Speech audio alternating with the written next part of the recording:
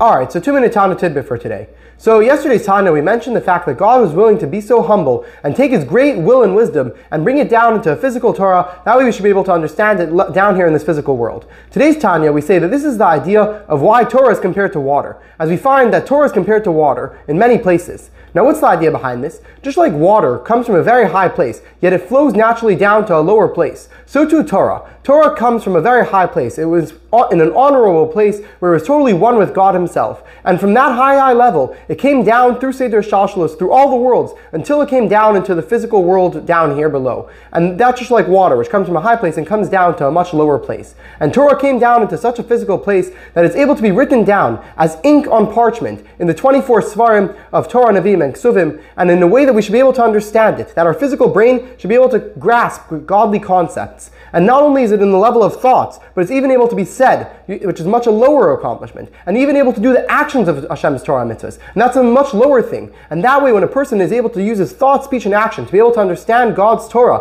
which is now on a much lower level from where it started, he's able to fully understand godliness. And therefore, godliness is fully surrounding him, and he's enclosing himself from head to toe in godliness when he's using his thought, speech, and action for Hashem's Torah mitzvahs. As his whole 613 limbs, his entire body is fully doing God's will at that time. So he's fully enclosed and fully experiencing godliness in every single part of his body. Like we see in many psukim, that it says that God's will surrounded me, meaning Hashem's Torah, which is fully encompassing and surrounds a person when he's understanding and doing Hashem's will and wisdom. See you next time.